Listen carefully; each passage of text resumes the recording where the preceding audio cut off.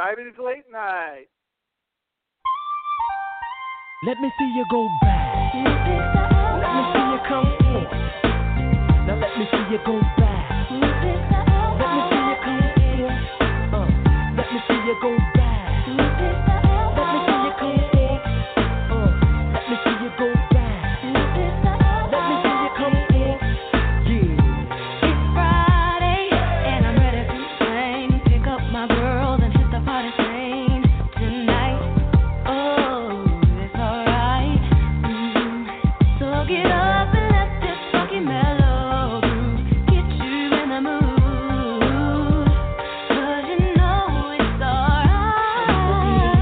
Yeah. Keep on grooving. Don't stop moving. Let me see you go. Back, and go back. Let me see you go. Alright. Wanna see you go. Come on. Let me see you go. Back and forth. Hello, divas and dudes. Welcome to Diabetes Late Night. I'm your host, Mr. Divabetic. Hey, thank you so much for spending time with us tonight. You know, there's so much going on in the world, and I just wanted to tell you how grateful I am that you would choose to take a little time and spend it with your Divabetic family. Tonight we're talking about a new year, new you attitude with living diabetes with musical inspiration from Aaliyah. You know, Aaliyah was my choice on purpose because I felt her unexpected and sudden death at the age of 22 serves as a reminder to us about how precious life is. So many people, including me, have been saying, oh, I'm so glad 2020 is over. But the hard fact is that it was still a year of our lives. And we can't go back, so we can only go forward in this kind of new normal that we're living in every day.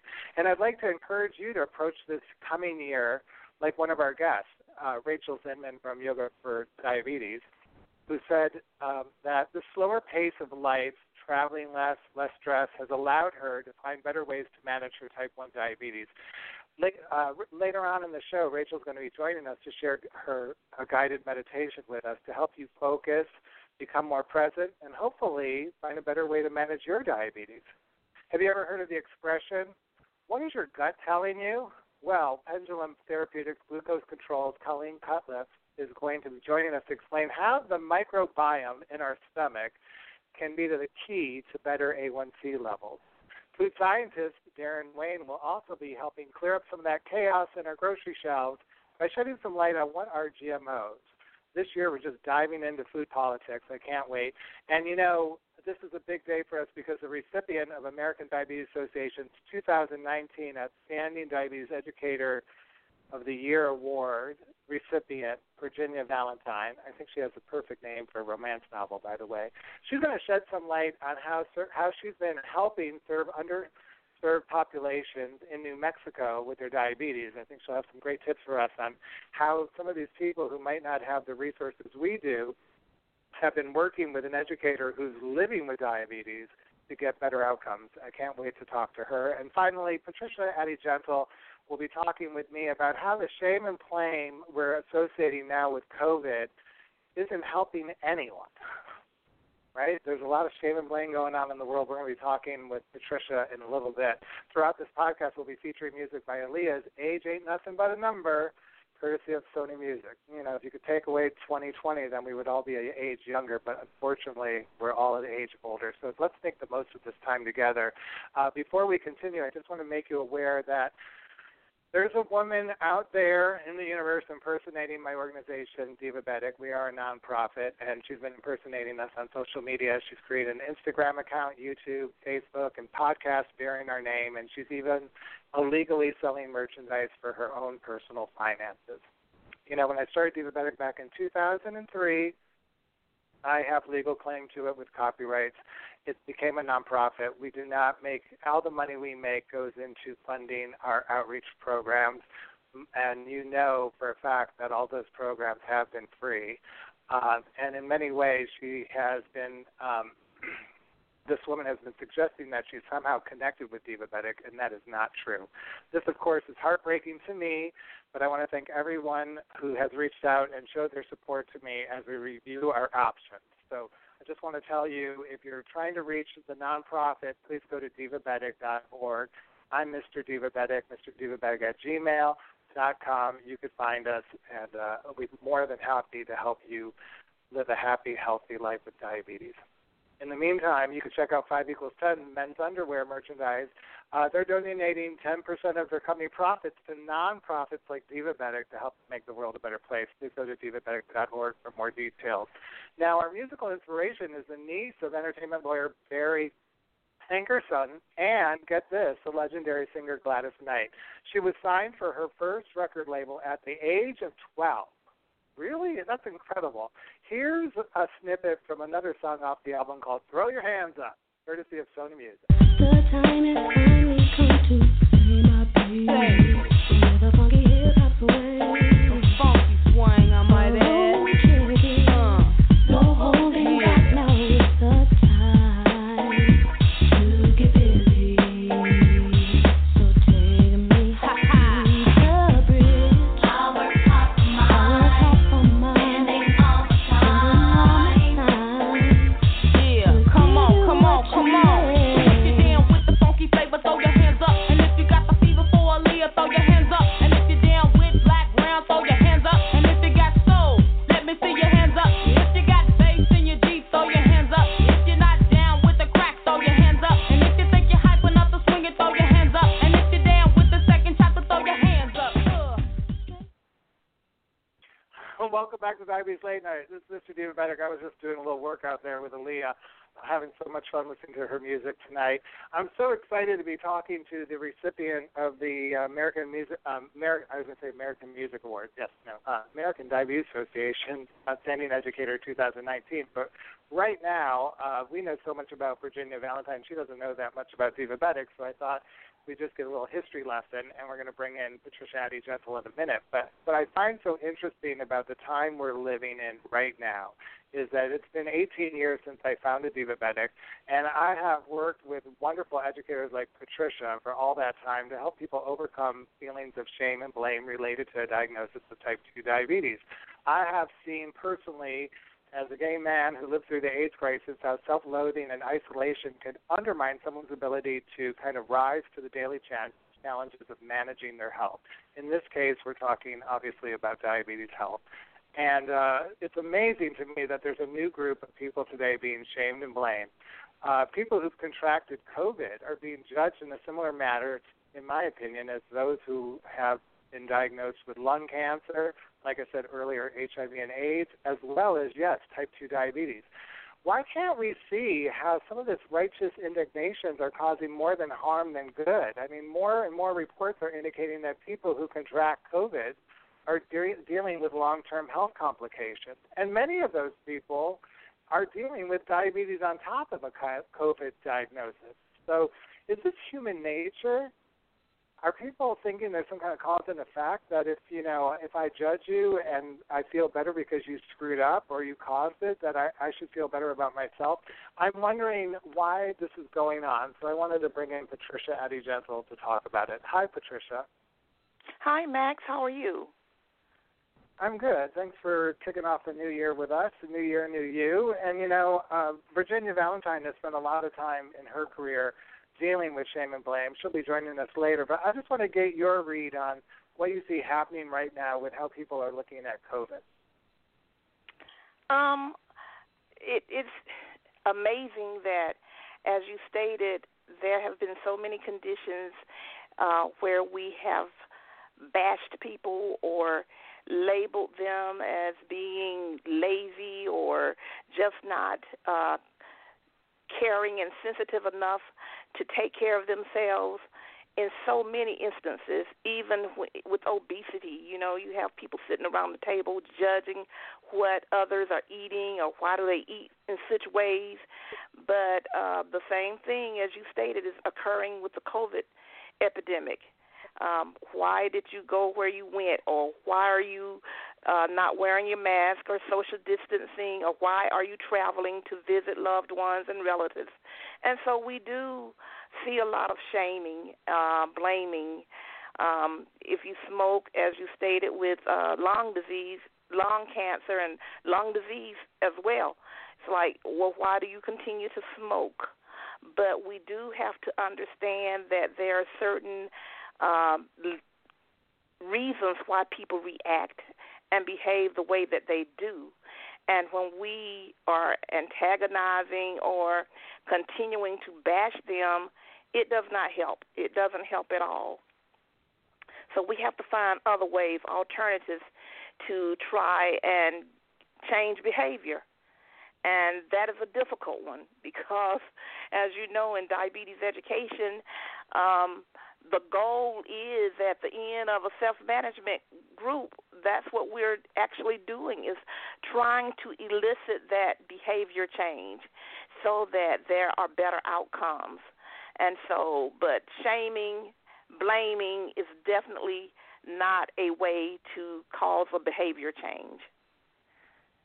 Yeah, I so agree. I love what you said, and I hope people take that word to their heart because I feel like the diabetes community could take the lead on this and embracing and supporting people.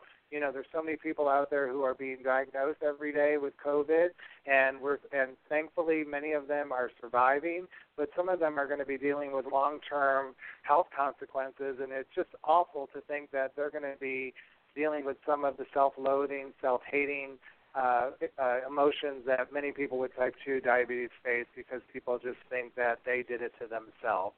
And I thought it was important to talk about that today. So thanks, Patricia. I really appreciate joining me at the top of the show. I'd like to add that I even, when I was doing a little research, I even found, and I was not aware of this, but social media had come up with a way of blame and shame with COVID, taking pictures of people in large gatherings and adding the hashtag of COVID idiots. And I've never seen that. I haven't seen it. But that is one of the ways that I guess a certain group feels that they could change behavior by doing so. But it's definitely not effective. And one of the things that I read included that local communities could try to be more supportive. And one of the things they suggested was to, within a community, to add spaces that are safe for people together. And, of course, we always see the tips and strategies on how to travel a little safer than, your regular norm.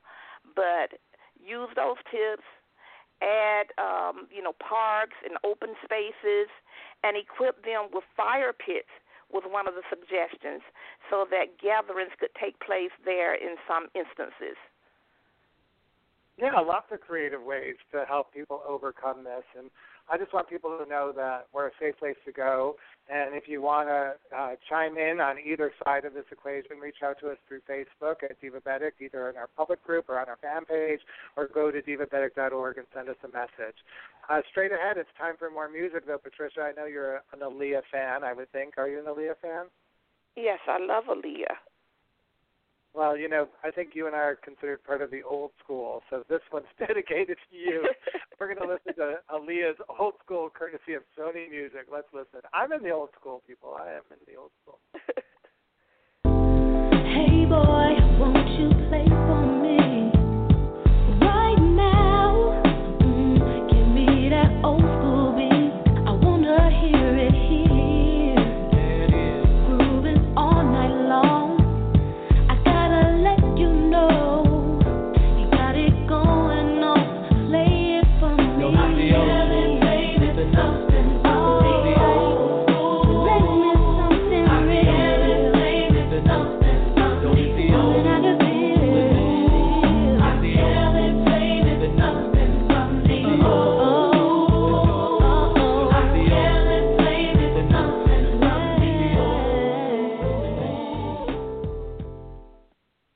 That's Aaliyah. My name is Mr. Divabetic, and tonight we're going to follow up on that conversation we started back in December about the gut microbiome. That's a lot to handle for someone like me who goes to the doctor's office and immediately reaches for People magazine, not Modern Science. So I wanted to take more time to talk about this topic on 2 shows rather than just one. And we're going to talk about the few action steps for people with type 2 diabetes and how to improve their health through their gut microbiome. And that's why we are so lucky and grateful to have the recipient of the American Diabetes Association 2019 Outstanding Educator in Diabetes Award recipient. She knows firsthand what it's like to experience the struggles that come with having diabetes. She's had type 2 diabetes for several decades, and she's used her reactions to get she's used to getting those reactions when she meets someone new for the first time. So please welcome to the show Virginia Valentine. Hello, Virginia. Hi, thank you so much, Max. I love the music. It was great. Oh, thanks. We're every month we spotlight more music just to kind of make diabetes outreach more appealing. We're so grateful to work with Sony Music and present music from all kinds of different artists, including Aaliyah. So I appreciate. Are you a big music fan? Some. I'm mostly old school. Listen to oldies. Yeah. I was doing a lot of research on you over the past couple of weeks, and you were on a podcast with Meg, and you were really talking about how important it is that diabetes educators who are living with diabetes tell their patients that they have diabetes too. And you mentioned that many educators tend not to. And I just wanted to tell us a little bit about that and why you think you've had such great outcomes when you do tell patients that you're living with diabetes. So it's incredible how many healthcare professionals I meet, physicians, nurses, dietitians, educators, that are still keeping it a secret. They don't want to be, and it's because they're believing the same blame and shame attitude. They've, placed it on other patients, so they don't want to, they're kind of blaming and shaming themselves. So they don't want to admit that they have diabetes. But when you do say to a person with diabetes, I have diabetes too, and I've had it for 40 years, over 40 years. And so people, literally, I've seen people lean forward. They lighten up. They brighten up.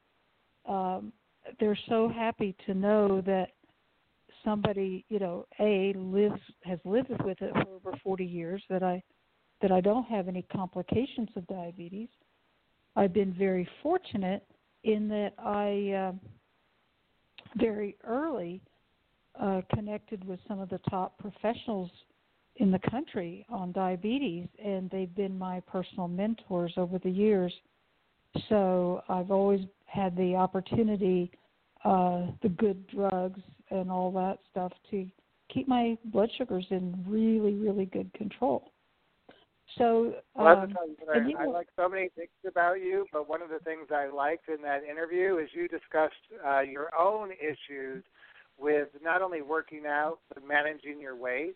And in the interview with Meg, you mentioned how difficult it was, and that you were, you went for a long time of being able to go do aerobic for some kind of group exercise, and then you just kind of fell off. And I think it's so important for people who are living with diabetes to know that it is hard, as much as the general public may want to make it just sound like, snap your finger, go ahead and you could do this. It is overwhelming, and I want to talk a little bit about that, because in your own way of just dealing with the day-to-day management, it must be a comfort to some of the communities you're serving in New Mexico to know that you also understand the stress, the burden, the time, the energy that goes along with managing type 2 diabetes. Yeah, and I try to tell people I'm the queen of starting over. So just because you don't go do the exercises today, it doesn't mean that you get to eat a whole chocolate cake. So you start over on the exercise tomorrow, or you start over on staying on your low-carb diet. Every day is an opportunity to start over, and there's so many different aspects. There's the medications, there's tracking your blood sugar, there's staying active, and then there's staying with your diet. So there's all different kinds of facets.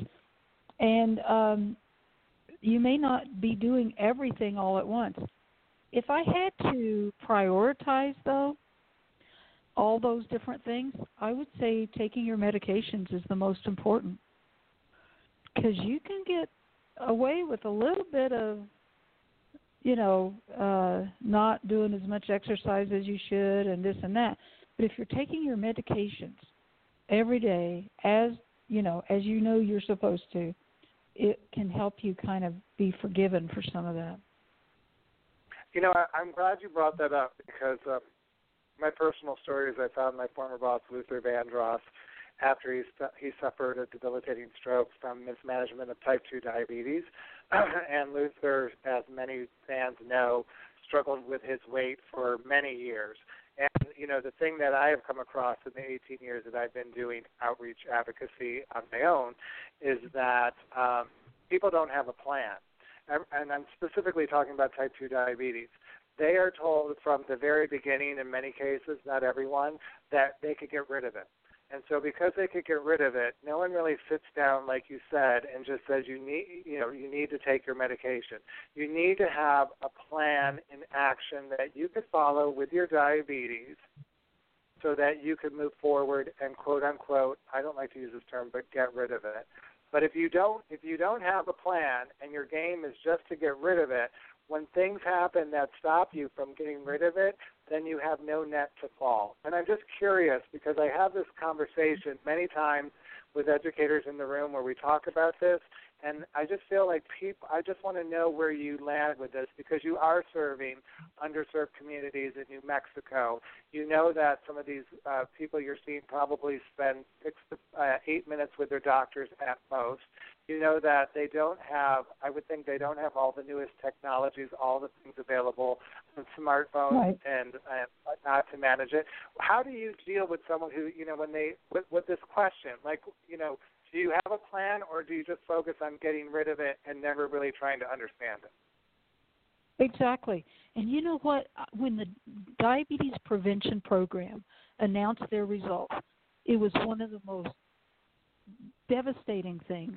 It's the most negative impact because they said with a 3.5-year study that you can prevent diabetes. And they didn't prevent it in everybody. I mean, you were 60% less likely to progress to diabetes if you were losing weight, exercising, and taking metformin. But the thing is that was only a 3.5-year study. And the truth is, even the people who, and I'm all for preventing diabetes, but I rather say to people, you could delay it. Because that's really the truth. If you're newly diagnosed with prediabetes and we work with you diligently, I mean, they were going to your house and dragging you out to the park to walk. I mean, they're calling you every other day. It was a very intensive. And then you lost 15 pounds. You had, a less of a chance of progressing to real diabetes. But then when you look at it over many years, the majority of people did progress to diabetes, but they delayed it. That's a good thing. And using those same skills and taking medications, you can prevent not diabetes, but the complications. And so that's the most important thing. That's the most important part is, I'd much rather take a pill than have an amputation. And I get so many people every day. Well, I don't like to take pills. You probably won't like having dialysis either. Choice. So I try not to scare people into, but I will if I have to. That's what I wanted to ask you because, the people you're working with, and I know we're going to talk about gut health in a minute. We're going to move on to that. But the people you're working with, what works to get a healthy outcome? I mean, are you using scare tactics? I've never used scare. Patricia Addie Gentle will tell you that I have never used scare tactics because I don't believe in them. But I also hear what you're saying about people who don't want to take the pills, who are, they're afraid of insulin. When if you go back to 1922, 23, how they went into the ward of all those children who were dying, and they literally brought them back to life with insulin, and now somehow through perception we've turned it all the way around that you don't want to even be associated with insulin. It's just so fascinating to me, and I want to know, because I would just think, and maybe you could tell us a little bit more about who those people are you're serving to get the outcomes that you've gotten and to be awarded, for the American Diabetes Association to recognize you, because I would assume you, and I know you have a passionate daughter who also does diabetes, is involved in diabetes education. What has worked for you? What can you tell our listeners that has worked for you to help get the outcome? Everybody is different. So what works is to say if you're my patient, Max, so what is it you most want to know from me about your diabetes? So I start by finding out, what is it you want to know? What are you most concerned about?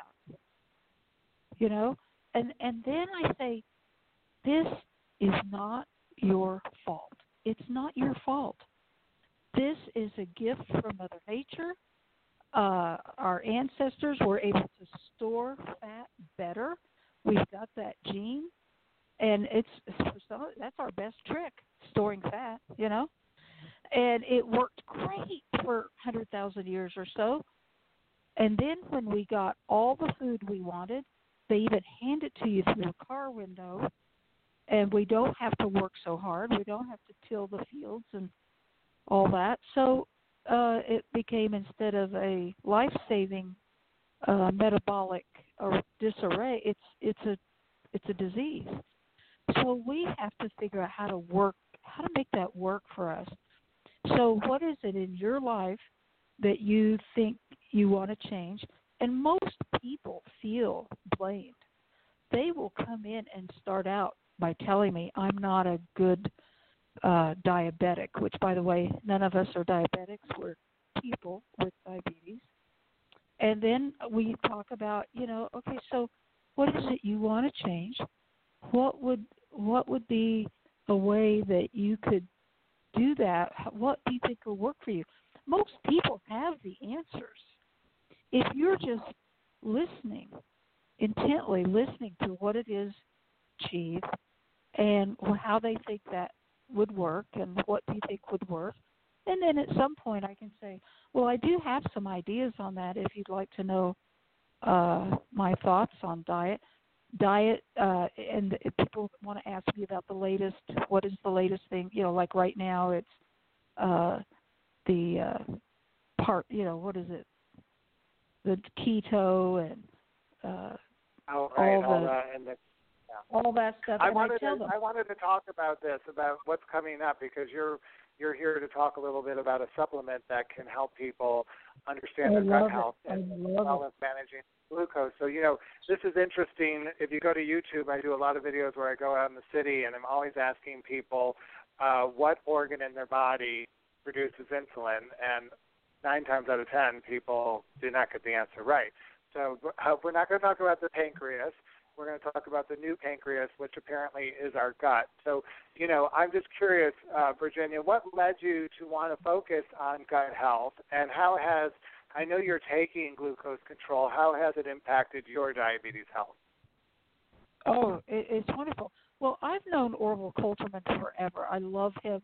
He's been very active in a number of wonderful diabetes products and medications and research. And so one day, a number of years ago, we were in a meeting. We were sitting in the back of the room, and I said, so Orville, what's the next big thing? Because I always know he knows what's coming. He says, the gut, the microbiome. And then sure enough, a few years later, he comes to me and says, let me tell you about this new product. And so, of course, I'm like, well, this is amazing. So I said, let me try this. I want to try it. And so I've been on it for about a year and a half. And he says, well, they've actually done clinical trials that people's A1C goes down. I said, well, mine's already 6, but I was on insulin. I've been on insulin early and then got off for many, many years and then back on. And I reduced my insulin from by half, from 65 down to 32 or something. And I started losing weight. I lost over our pandemic. In the last year, I've lost 25 pounds, which brought me down into normal weight category. I was like in the little overweight category, but I got down to a BMI of 24, which I love. And I've got all these great, cute clothes and no place to go. I hate that. So, anyway, one little thing I do want to talk about blaming and shaming, and this just drives me nuts, is when they keep talking about so many people died, but 80% of them had pre-existing conditions, which is just a way to blame people. Oh yeah, people with diabetes they're going to die if they get COVID. I hate that. I do too. I never like to do this, but I want to have you on a Zoom event with us because since I've researched you, Virginia Valentine, I just feel like you're like my spirit animal. I was like, oh my gosh, our messaging is so similar. Oh my gosh, I'm so proud that I'm so thankful that Warsaw introduced us to me to you, and I'm so grateful that you would spend time with us on this podcast. And I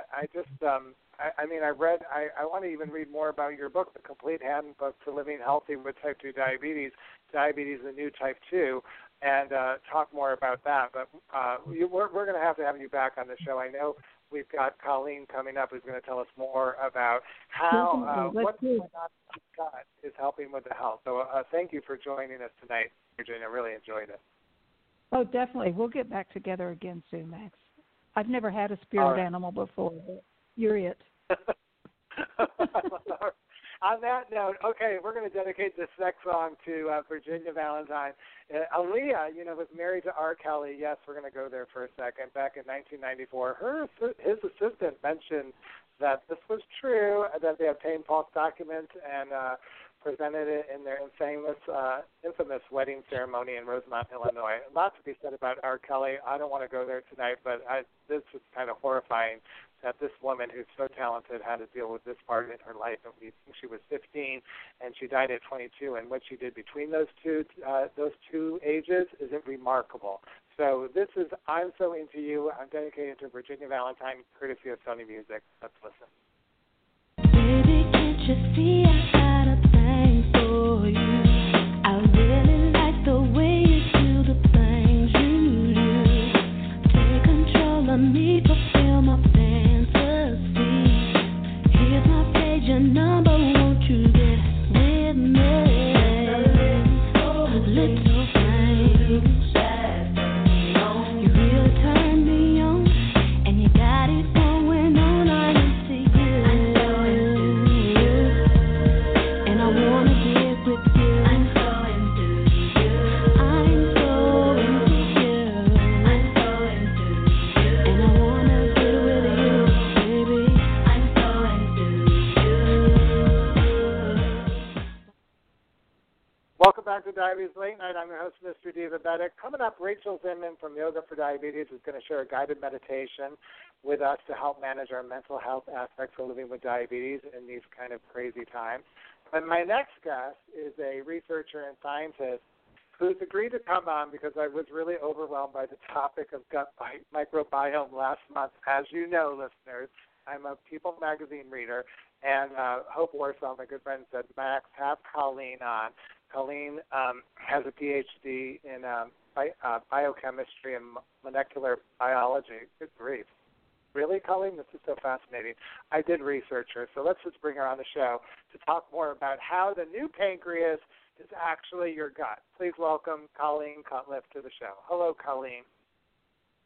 Hi, Max. Thank you so much for having me.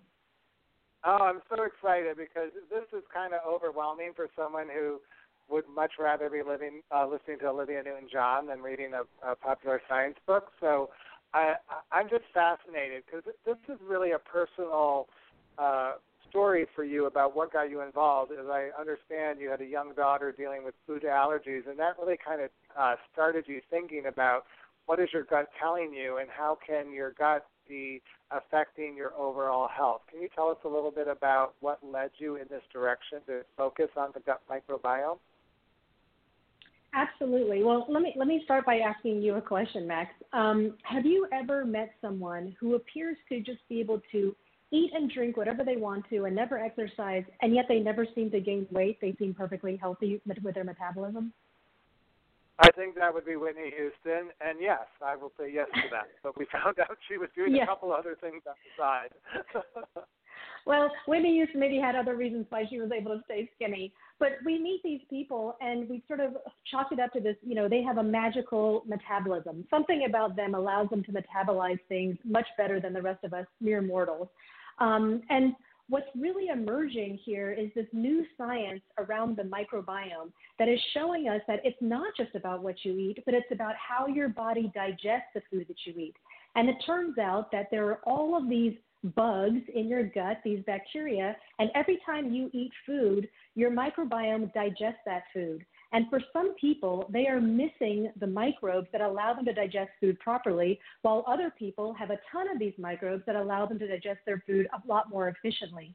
And so what we're realizing as we think about things like metabolism and obesity and diabetes is that people have been really focused on things like nutrition and exercise, and of course those things are very important, but there seems to be this unknown, but why is it? Why is it that some people are doing all the right things and yet still battling this disease? And one of the things that's really emerging is that it's the gut microbiome, and that if you don't have the right gut microbiome, you're missing certain components that you're kind of at a real disadvantage for metabolizing your food. And for me personally, that came really to light for me when I had my first daughter, who was born almost 2 months premature. And when you have a baby that's born that early, you get to see them for a few seconds, and then she got taken away from me to intensive care. She spent the first month of her life really hooked up to all these machines and monitors and receiving multiple doses of antibiotics. And one of the things that antibiotics do is they completely decimate your microbiome. They kill all the microbes in there. And so she was starting out her life with this missing functions and missing microbes and this deficit. And as she got older, I started to notice things about her that were different from the rest of our family around how her body metabolizes food and certain food sensitivities. And that really got me fully embedded in the microbiome. I knew the science was interesting. I knew there was this missing component that we could really understand. And now I knew that I could create a product that could help millions of people, including my own daughter.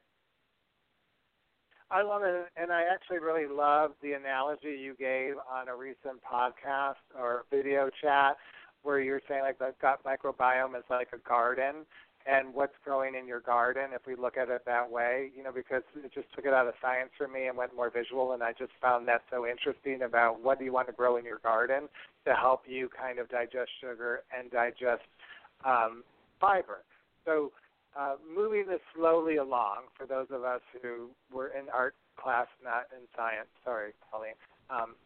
But I just want to figure this out. So what you really were able to identify, and what this product, Glucose Control, does is it really does help you metabolize sugar, and it does help you metabolize fiber, and it's even helped people who don't have diabetes see results. Can you talk a little bit about that?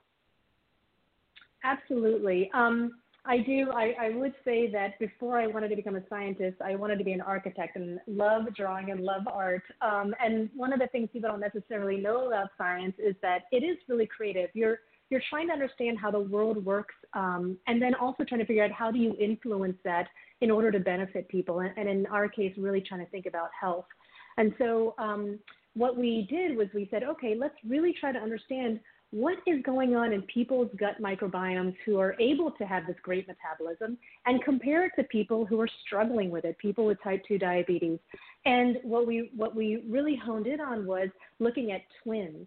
So there are twins who are what's called discordant, meaning one twin has one kind of a health condition and the other twin has a different health condition. And these twins are really interesting because if you have a twin with diabetes and a twin who doesn't have diabetes and you want to understand what's the root cause, you can start to look at their microbiome as what's different because genetically they're identical. So now you're saying, what is it about this whole nature versus nurture question? But from the nature side of things, they're exactly the same. So there's something about the environment that is different between them. And what we found was that it was in their gut microbiome. So somehow along the way, the twin that got diabetes had lost certain microbiome functions. They lost certain of these microbes that are in their gut, and that's what caused them to end up going down this road of not being able to metabolize their food properly and not having the right insulin and glucose response that their twin had. And we lose these microbes through things like our nutrition and our exercise, but what's being discovered is that we lose these microbes for reasons that are also completely outside of our control. The kinds of things that can lead you to lose the diversity of your microbiome include stress, aging, circadian rhythm. Every time you travel and day and night become different. For women, when we go through menopause, all of these different things that happen to us in life as we age, as we deal with stress, as we deal with all these factors that are outside of our control, cause us to lose microbes. And sometimes those microbes that we lose are things that are really important to our metabolism. And so what we did was we tried to understand what are these different things and how do they fit together and how can we try to give back these missing functions and these missing bugs to people who've lost them along the way. I love this because I think, like I was saying to Virginia earlier, most people don't even know what their pancreas does in their body, but we all understand our stomach. We all at some point make a connection between the food we eat and some kind of response in our body, whether it's a sour stomach, whether it's some kind of digestive issue, whatever it is, we can connect. So I think this is so interesting. So then I want to talk about glucose control because you've been taking it, your daughter's been taking it, your husband's been taking it. You've also had an enormous amount of research behind it. Talk to us a little bit about that and the outcomes you've seen with pendulum glucose control. Yes, absolutely. We spent almost a decade creating this product and really creating it the same way you would a pharmaceutical drug. So starting in the lab, suiting up every day and heading into the lab to try to figure out what are the different components that are important to the microbiome, and then performing preclinical trials and clinical trials. And the idea here is, could we create a product that had the efficacy of a drug but the safety of a probiotic? And I'm really proud to say that the team that I've been working with is amazing, and that's actually what we've created. And so in a recently published clinical trial, we showed that this product, Pendulum Glucose Control, compared to placebo, so this is a placebo-controlled, double-blinded, randomized trial, and in this trial compared to placebo, patients who were on the product saw a reduction of their A1C by 0.6 and a lowering of their glucose spikes, the area under the curve, by 33%.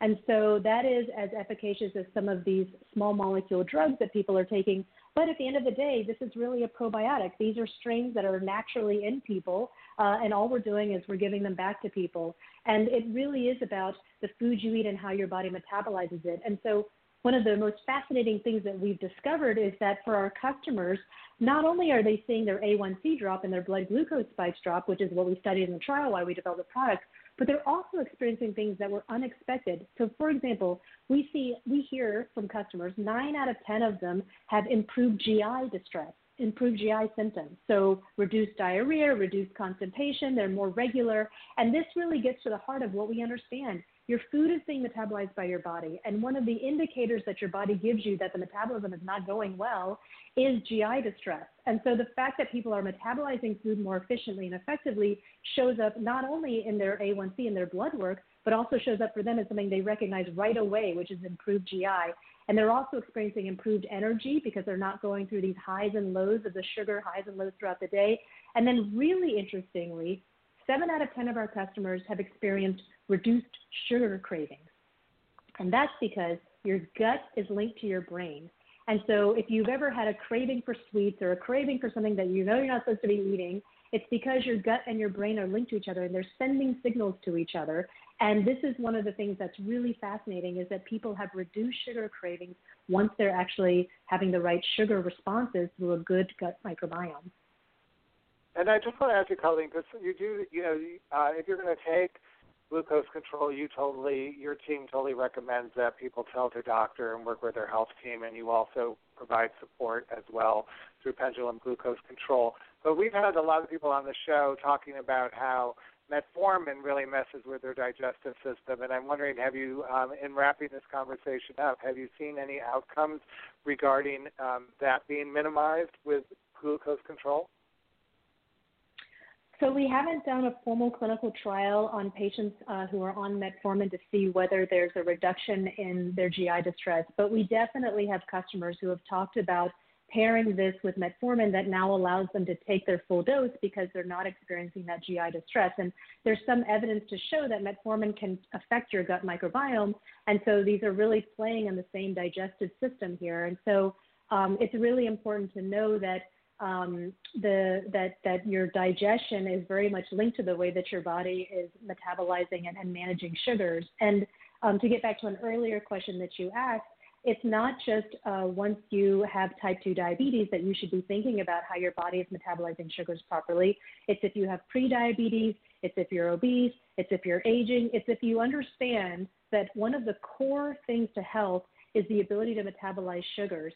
Then this is a product that is interesting to people like that. And yes, my 13-year-old daughter is on it, I am on it, and actually my 70-year-old mother is on it. And so there's no age in which it's not important to care about the way your body is metabolizing your food and your sugars. And so this is really a totally safe product that is designed to help this underlying thing that all of us are dealing with, which is how do we optimize metabolism of our food.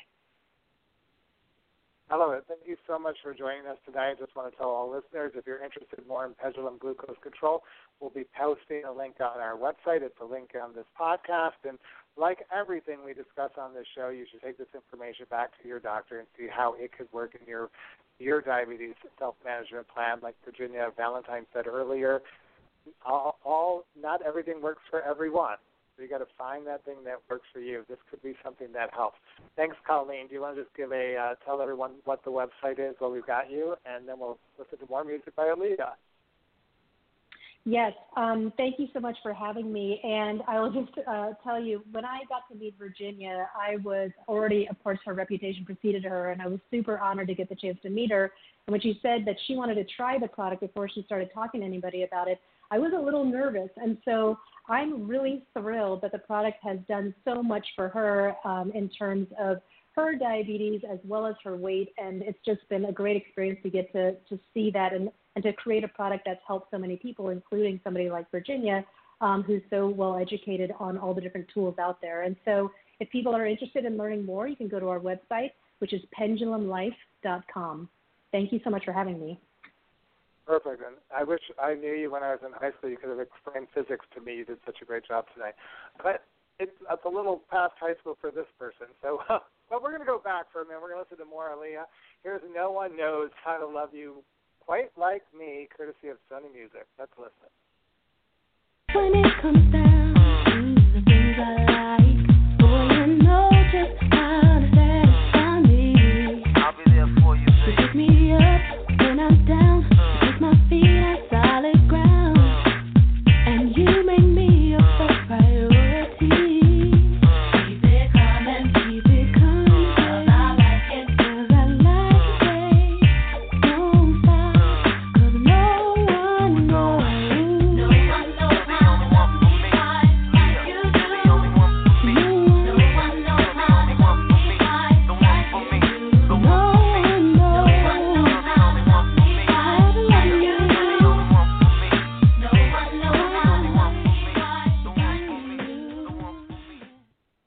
Welcome back to Diabetic's Diabetes Late Night Podcast. I'm your host, Mr. Diabetic, and my next guest has helped us create a wonderful tradition here on the podcast by starting the year off with a guided meditation. She's an internationally renowned yoga teacher and writer who was diagnosed with type 1 diabetes in 2008.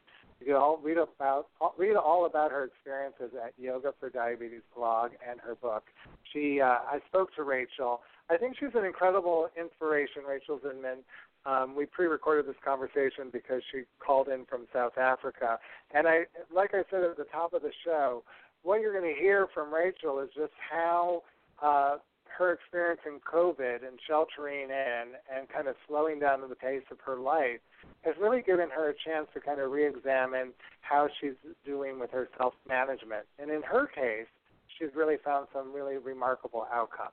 So I hope you enjoyed this segment with us. I'm going to sit back, relax, and do the guided meditation with you, and then we'll come back right after. Here's Rachel Goodman. Welcome back to the show. Rachel, how are you? Good. How are you? I'm great. It's so wonderful to have you back to help us celebrate this annual tradition of kicking off the year with a guided meditation. And, the past year has just had so much impact on so many of our lives. I'd love to know what it's been like for you. Well, I came to South Africa exactly a year ago with the idea of being here for about 6 months. Had just renewed my visa when we went into lockdown. And so I actually am someone who normally travels every month, every 3 months. I'm never, ever in one place for very long. And that's been my life for the last 10 years. So to be in one place for a whole year has actually been incredibly grounding and healing for me.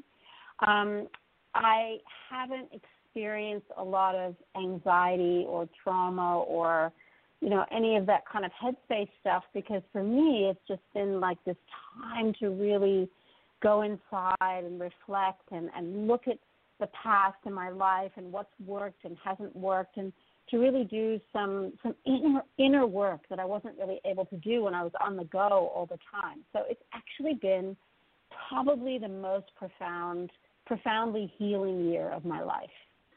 And what has that experience been like for your diabetes health? Well, that's what's really changed, is because I haven't had, that ongoing movement and having to try and sort out all my meals. And I've been able to actually explore and experiment with different things. So I was on a very low-carb diet, and now I'm on a high-carb, low-fat diet. And it's vegan, whole food, and all of that has been just an amazing transition for me, because I've actually found I've had the same results that I was having from the low carb with the high carb, and it's really been because I've been able to experiment. Every day I can get up, I can try new foods, I can try new doses, I can just play around, and I don't have the pressure of, okay, I've got to go out now, and now I have to make sure that I don't take too much insulin in case I go low. So I've had this kind of flexibility with my lifestyle and my diet that I didn't have before. So my diabetes health is actually really good this year. And, I think I really set a template for how I can move forward once we kind of come out of this COVID situation, which, is going to stand me in good stead. Oh, that's great news to hear. Now, your past travel, though, has given you kind of insight into how people have been navigating COVID wearing face masks. I know you recently posted on Facebook that you used to take several trips to Japan, and that's initially when you first saw people wearing masks. And I'd just love to get your insight into how you view the whole idea of us coming together as a culture to kind of conquer COVID-19. Yeah, so when I started traveling to Japan, I think it was around 2005, the first thing I noticed was that when I got on the plane, many of the Japanese people were wearing masks. And then, I started going out into the culture, and everybody was wearing masks. And then I would go to my yoga classes to teach my classes, and half the students were in masks. And I remember just being really confused and really wondering what was going on and asking my translator. And she said to me, there's several reasons. Like, either people are sick and they want to protect, but they still want to come to the event, or they have some condition where they need to protect themselves. Or it's just like, some people don't want to show their teeth or whatever, like little things like that. And it just is part of our culture, so just don't worry about it, you know. And so from that point on, I actually started to think, oh, well, if I'm not feeling well, maybe I should wear a mask. And especially when I'm traveling, living with diabetes, it's just much safer for me not to get sick because I don't like getting sick. And so I started wearing a mask on planes and in more in public spaces and in situations where I didn't want to breathe in dust or, you know, because of allergies. And I noticed people would always look at me and think I was sick or something. And I wasn't. And I think once, you know, this whole COVID thing started and people, you know, in the Western culture, they're just not used to wearing masks. They feel uncomfortable. They feel like they can't breathe. And, you know, but then there are those situations like what we're going through right now where it's kind of important to protect yourself, to protect others. And, you know, what I used to find is when I was in Japan, I would go shopping and buy these really colorful, creative, fun masks, you know, so that when I was actually out and about, it was like a fashion statement. And so I feel like that's happening more and more now. People are, you know, making masks, creating masks, using masks, and feeling more comfortable with them. But I do feel it's necessary for us to, you know, get through this period to protect ourselves and to protect each other.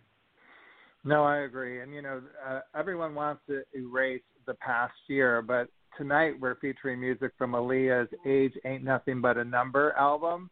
And so I'm curious, because we all have gotten a year older as much as we want to forget the past, how age has how you view getting older and how age has affected living with diabetes, because I know you've been living with type 1 diabetes now for, I believe, over a decade. Yeah, I've been living with it for nearly 13 years. So, you know, I was diagnosed at 42, and now I'm 54, nearly 55. I actually think that the 50s are totally nifty. Like, I really like being this age. I feel like a lot of my self-consciousness and self-worth issues are behind me, and I just want to do things that matter. I want to contribute in ways that matter. I want to you know, I've resolved a lot of my sort of past relationships, and I feel this sense of relaxation that I didn't have before. It's like I don't worry so much about what to wear, what I look like, you know. It matters more what I'm offering and what I'm giving, and that's and I see that in my parents as well. I see how, you know, what mattered to them in their 50s, you know, when I was growing up, it's like those things don't matter to them anymore. You know, something my parents said to each other, which really touched me on Thanksgiving, we did like a Zoom Thanksgiving, was that they just said they are so grateful they are still together and they have each other, and they wouldn't have, you know, gone through this period of being in isolation for so long if they didn't have each other, you know, warts and all. And I think that's really kind of how I feel like I'm stepping into an older, it's like an older mindset where, you know, what really matters is, do we have love in our lives? Can we be grateful for the things that, you know, that we have, and, you know, what can we give to the world? No, I think that I'm in my 50s too. I feel the same way, and you touched on something that I really want to talk about regarding the guided meditation, and that's self-worth. Do you feel that daily practices of meditation could help people with their self-worth and self-love? And if so, how would that impact those ideas that we have in our head about ourselves? Well, you know, anytime you take your mind and you focus it in on something, you know, even something as simple as reading a book or doing a task, you're not lost in all the thoughts that you have about yourself. Yeah, like maybe the self-deprecating thoughts, or I could have done this, or I could have done that, you know. So when you're meditating, it's like you're able to almost get a glimpse of the stillness and the peace and the beauty that's always there, regardless of all the thoughts that are coming and going in your head. So being able to focus your mind, it's like you get that instant relaxation and freedom, you know, and that's how I see meditation as being so powerful. And that's how we'd like to kick off the new year. So with that, Rachel Zidman, I would love for you to continue our tradition and lead us on a guided meditation. All right. So the meditation that we're going to do today is called the Hum Sa meditation. And the word Hum Sa in Sanskrit means swan. And a swan in the tradition is said to have a very sensitive beak, and it enables and a swan is able to distinguish the difference between pure milk from a mixture of milk and water. So if there's a mixture of milk and water, it knows what's the milk and it knows what's the water. So a swan is symbolizing the ability to discriminate. And in life, we learn something and then we decide, is this useful? Isn't this useful? And we often hear in yoga that we shouldn't judge, or we shouldn't judge ourselves. But judgment and discrimination is extremely useful when we're making decisions. So when we can't make decisions, or when we feel like we're constantly having to weigh things up, we don't have a certain outcome, that's when the mind goes into flux and it leads us into like anxiety and depression and all these different things. So the best way to kind of put an end to depression or anxiety is to actually just make a decision. So to be able to make a decision, we need to focus on what's real and tangible, and that's the breath. And, the breath is certain. It's reliable. It might fluctuate in how it shows up. It might be fast, erratic, or regular, but we actually can't get rid of our breath. So when you bring your mind to your breath, it pays attention. So in this meditation practice, we're going to work with 4 different techniques to focus the mind and develop our ability to concentrate and focus. So first we're going to follow the breath flowing in and out. I'm going to lead you through that. We're going to direct it up and down the spine. We're going to use an image for that. We're going to use a chant, which in Sanskrit is called mantra, and we're going to actually chant the sound hum, sa. And hum happens on the inhale, and sa happens on the exhale. So we're going to chant the Sanskrit word for swan. And then finally we're going to reverse the sound so that we're going to breathe in that sound sa, but we're actually going to say so, and then we're going to breathe out hum. I know it sounds really complicated, but when I lead you through it, it's going to be really easy. And then finally we're going to do just a kind of a grounding gesture to bring ourselves back. So what I'd like you to do is just get really comfortable right now. You can lie down, you can sit on a chair, whatever you need. You can sit on the floor, you can prop yourself up with a cushion. Just take a moment to get really comfortable. Close your eyes and just observe your breath. Notice that your breath is constant. It's coming in, it's coming out. And you might even notice the sensations that come along with the breath, the movement that's happening in your body. Just whatever it is, just be present with that. And then just imagine that you can feel your breath. On the inhalation, it's moving from the base of your body all the way up to the crown of your head. And on the exhalation, you can almost imagine the breath flowing from the crown of the head all the way down to the base of your body. So as you inhale, you just imagine the breath flowing up the center of the spine. And as you exhale, feel the breath flowing down the center of the spine. And just to make that a little bit easier to focus on, I'd like you to imagine a ball of light.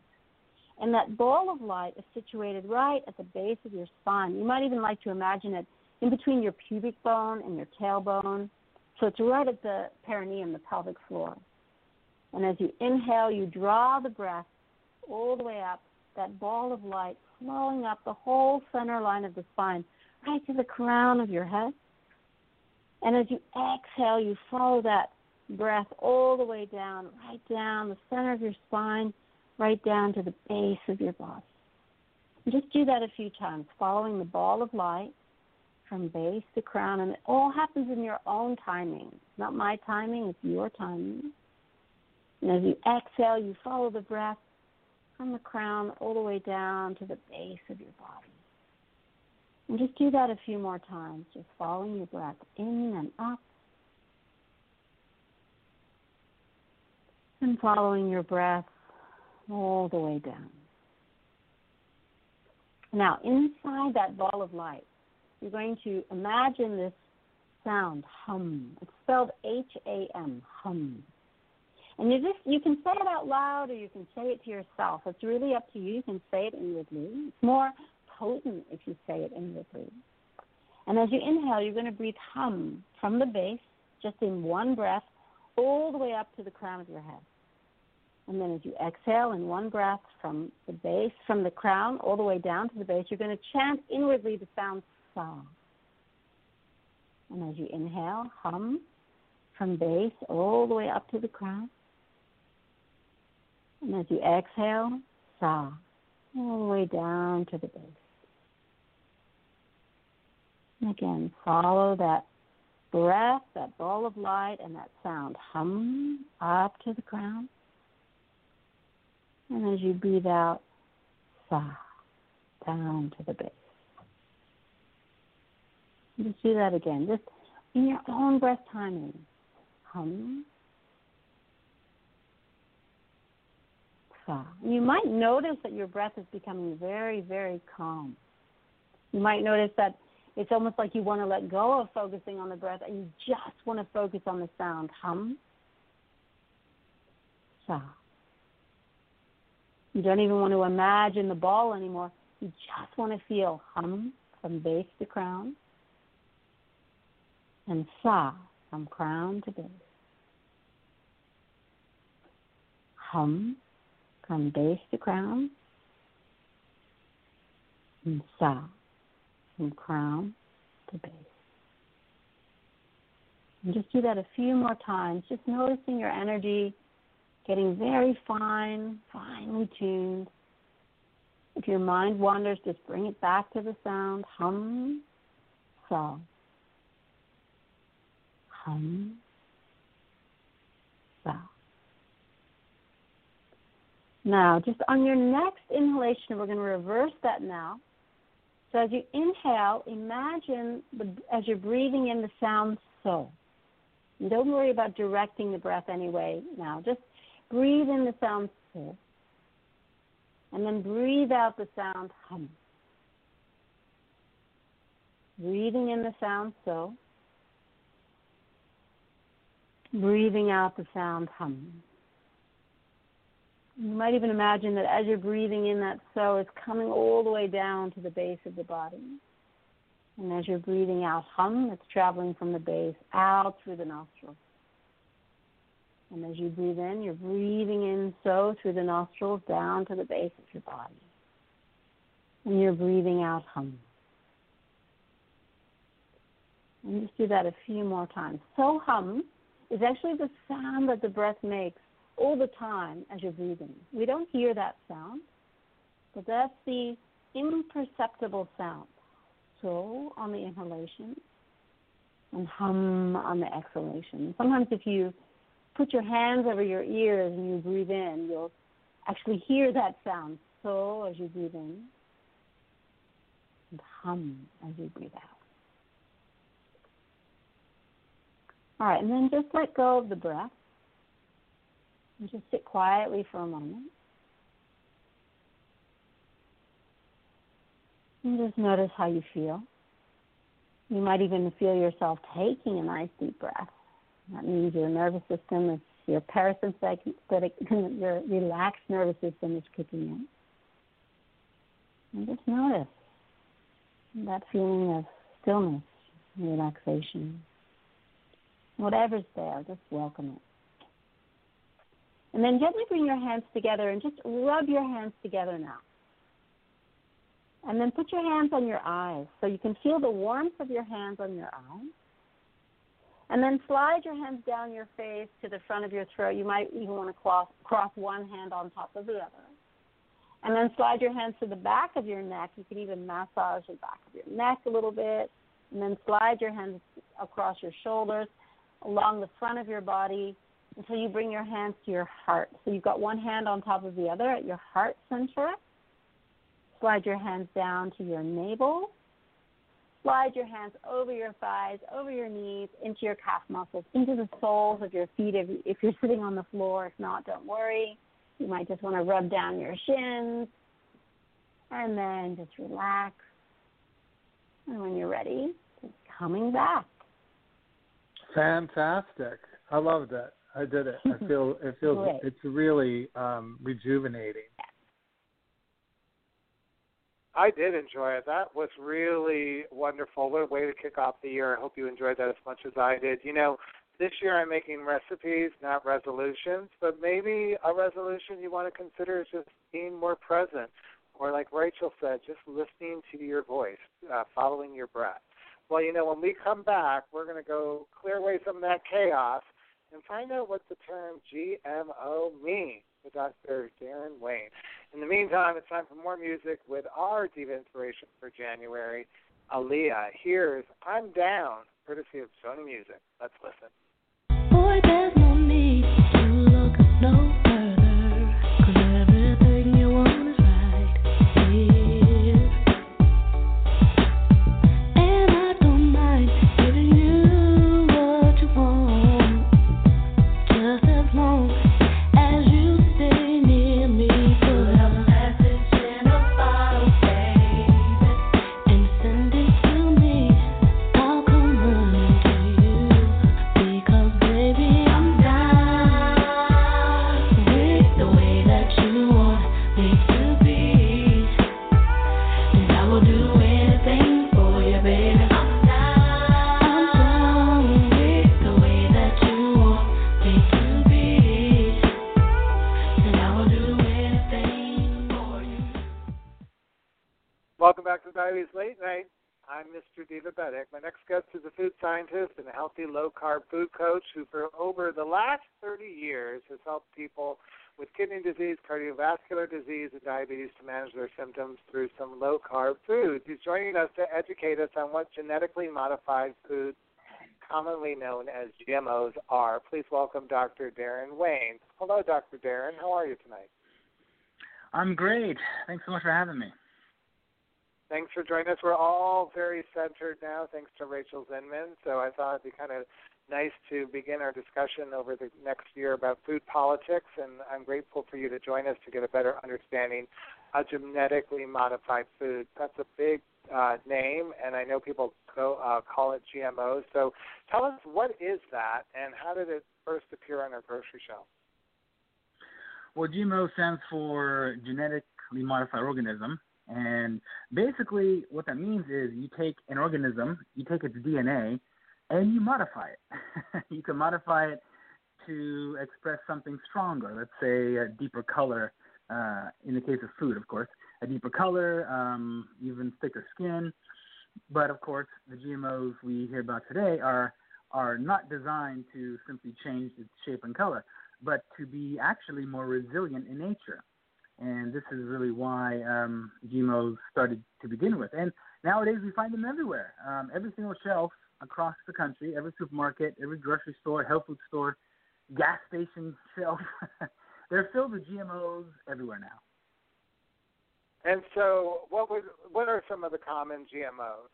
Like what would be something, like you're saying, on the grocery shelf, what would I find that had GMOs in it? Well, corn and sugar beets, of course, are the biggest GMO crops in the country, and they're pretty much found in 99.9% of every box, bag, and can you find on store shelves these days. And there are a plethora of other plants. I have heard of the corn and the GMO thing. Why is corn genetically modified? I mean, when I go to my farm market, it seems perfectly fine during the summertime in the Hamptons to buy corn. It's delicious. I love to have that sometimes with my meals. So why would anyone want to genetically modify corn? Well, it's not that anyone wants it. Certainly, the public didn't suddenly say to the government, "Oh, hey, modify our corn because we like modification." Of course not. It stems back to the 1980s when Monsanto came onto the scene and started to figure out how can they control our food supply. And they obviously can't control or patent seeds that nature grew, but they can modify something and then patent that. And so there began the entire, GMO labels that we now see prevalent everywhere. But in the beginning, that is really what they wanted to do. They wanted to control our food supply, and it just came down to control. Now, sometimes this makes our food cheaper, sure, because you can mass produce modified food a lot easier than you can simply growing it. But there's a lot of downsides to that as well. And so what would be a downside about GMOs? Because since there are so many, I'm just curious, like, why would some of our listeners who might be interested in finding out more, what can you tell them that some of the things to watch out for? Well, as much as I'd like to tell all your listeners to simply type in the negative side effects of GMOs online, I do know that the internet is controlled really by big food and big pharma. So definitions and explanations, all of them are based on what a GMO scientist maybe might say, not a layperson or someone who is not on anyone's payroll. So what I recommend is you actually type in common side effects of GMOs, read through all of them, and you'll see there's a plethora of them, thousands of them in fact, and they were never tested on humans. They were just simply introduced to the food chain, and they hoped that no one would die from it. But now we see that chronic illness is worse than ever before. Illnesses that were never meant to be chronic are now chronic, and 1 out of 2 Americans are now chronically ill or sick. And sure, everyone blames the genes, but guess what? GMOs modify the genes in humans when you eat GMOs as well. This is one of the unintended side effects of eating GMOs that they hoped no one would find out. But guess what? We're seeing it every single day. But no one's looking at that. No one reads labels. No one understands anything that they read. And so they just buy it because it's cheap and tastes good. But knowing where GMOs come from and how they actually alter your own DNA and RNA, you can better understand how to actually prevent your own illnesses. But this education is completely lost. You don't learn in any schools nowadays either.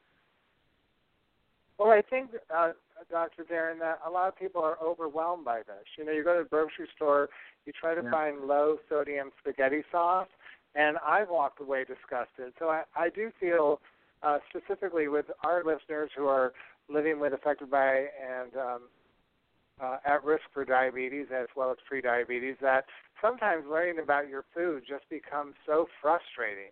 So I'm just curious, you know, if I bought a product at a gas station, let's say, how could I find out if it has GMOs? Is it marked that it has GMOs, or is that something that I'm responsible for myself to begin to research? The only way you can decide if a food product has GMOs in it is to look on the label for the organic certification. That is the only certification in the country that guarantees by law. Now, this doesn't mean there are cheaters and criminals out there trying to circumvent this, but nevertheless, it is at least the strictest food certification in the entire country, if not the world, where GMOs are prohibited. And nowadays, you can find very cheap certified organic food. But here's the thing, even with the organic certification, it's guaranteed 95% certified organic. And that means the other 5% can actually still be GMOs. Now, that's why you should look for 2 seals now, right? One, certified organic, and the second one, GMO-free. Those 2 seals will absolutely guarantee that the product you're buying is 100% GMO-free. That's really the only way nowadays. And let's just talk a little bit about organic, because you and I were chatting online about this early on, about some of the thoughts you had around organic and how, in many ways, the big food companies have been challenging people not to take that term organic seriously, and they've been actually communicating to people that there really isn't a difference between something organic and something that's non-organic. Can you I know this is political for some people, and I assume that some people would be a little bit overwhelmed and frustrated by this, but can you explain why? What would be the pros and cons to someone telling us not to take organic seriously?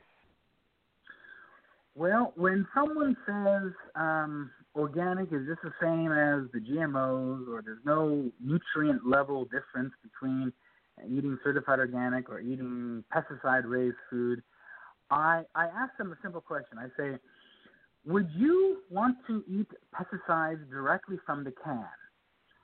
And they're like, well, of course not. So then you do agree that it's poison. Well, yes, to a certain degree it's poison. So if you ate a lot of that every single day, do you think that would hurt your health? Well, yes, of course. Well, then let me ask you this. If you did not eat any pesticides or herbicides or chemical fertilizers every day, do you think your health would be better? Just forget the whole word about organic. Just differences between eating poison and not eating poison. Would that make a difference to your health? Well, any sane person would obviously answer, yes, it would make a difference.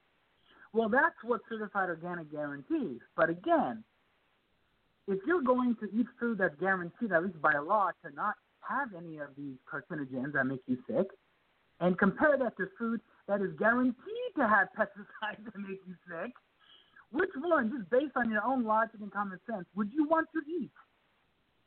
So any sane person will obviously answer the latter. But there are people that just don't care about logic or common sense or even the law. They just simply want to believe the propaganda that big pharma and big food has created. And these people are almost always chronically ill. And they stay that way until they die. Now, diabetics, they unfortunately a lot of these have to have those. A lot of these foods are so plentiful. And, you know, we had Virginia Valentine earlier on, and she works with underserved communities in New Mexico. And so I'm just curious, like, hearing this information, you are kind of making me want to go out and get organic. And, you know, a lot of people think it costs too much. So what is like a baby step for people who might be considering what you're saying about the amount of pesticides and other things in these foods as far as like starting to make better choices? Because, again, I know when we start to talk to people about what's on their plate, there's a lot more involved than just our mind. There's a lot of emotions and and finances and other things come into play. So what is your like baby step to get me from not maybe getting something that just to get me to start thinking more about organic as something I should add to my meal plan?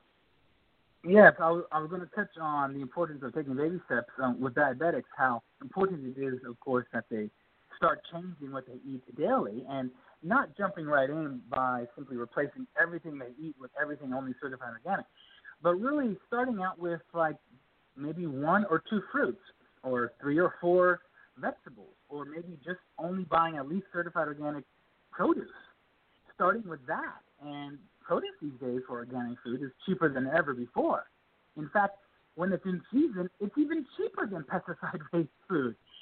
So that's the best baby step to have. And as far as labels are concerned, just look for that organic certification and GMO-free. That will guarantee that it is absolutely 100% GMO-free. I love it. I appreciate this. I think this topic, even for me, is overwhelming. I've read a lot about it. I would think a lot of people would find this confusing and would be kind of curious to know why someone's trying to do something that isn't really trying to help us with our optimum health. So shedding light on this and the way you're doing it tonight is really helpful. Tell us a little bit as we wrap up about Mealbetics. That's the low-carb food that you're offering and how people could find out more about that. Of course, yes. I had to make Mealbetics out of necessity because over the years I, of course, had to tell people where to eat and how to find their food. But the food these days, especially low-carb foods, are completely processed, and they're created in factories. And preservatives, additives, it's terrible out there. And so out of necessity, I created Mealbetics. I formulated it myself using 15 of the healthiest superfoods on Earth, and I grew them in very limited soil that's left that's still 100% contaminant-free. Every diabetic who starts eating this can immediately start to see and feel a difference in their blood sugar and their insulin, which is also a hormone. And you can find this at mealbetics.com, mealbetix.com, and I'll even send you a meal for $5 just so you can try it and see that you like it. Great. All right. Well, I'm going to want to have you back to talk more about how the meat industry is affecting our health as well, Dr. Darren Rain. Thank you so much for joining us tonight on Diabetes Late Night. All right. We're going to come back we're going to give the final word to Patricia Addy Gentle, because yesterday when I was doing all my Googling, I found a video from 2006 from Divabetic's first national Divabetic Makeover Your Diabetes. I think I had to do it just to kind of relive my history and to realize that I've spent 18 years advocating for diabetes. And in that video, I appear, and so does Patricia Addy Gentle. We were together at the Fox Theater in Atlanta presenting Divabetic Makeover Your Diabetes. Patricia, I know you watched the video. Tell us, take us a walk down memory lane in our final moments of the podcast. Max, that video brought back so many memories, and I just am amazed to see how our programs, our format, our outreach, everything has evolved, and I feel that we are reaching so many people, even though we enjoyed the on-site programs. The Makeover Your Diabetes programs were wonderful, but our outreach is tremendous. I mean, even in Tanzania. So just look where we've evolved from. So I have thoroughly enjoyed, and hats off to you, because you are the mastermind behind all of this. So we have truly, I feel that our outreach is tremendous, and we have truly affected so many lives for the better. And thank you, and I'm so proud to work with you, and hats off to you, Patricia, for being one of my very first educators that I ever met. I know you have a new term besides Certified Diabetes Educator. I think it's Diabetes Education and Care Specialist. I want to get that right.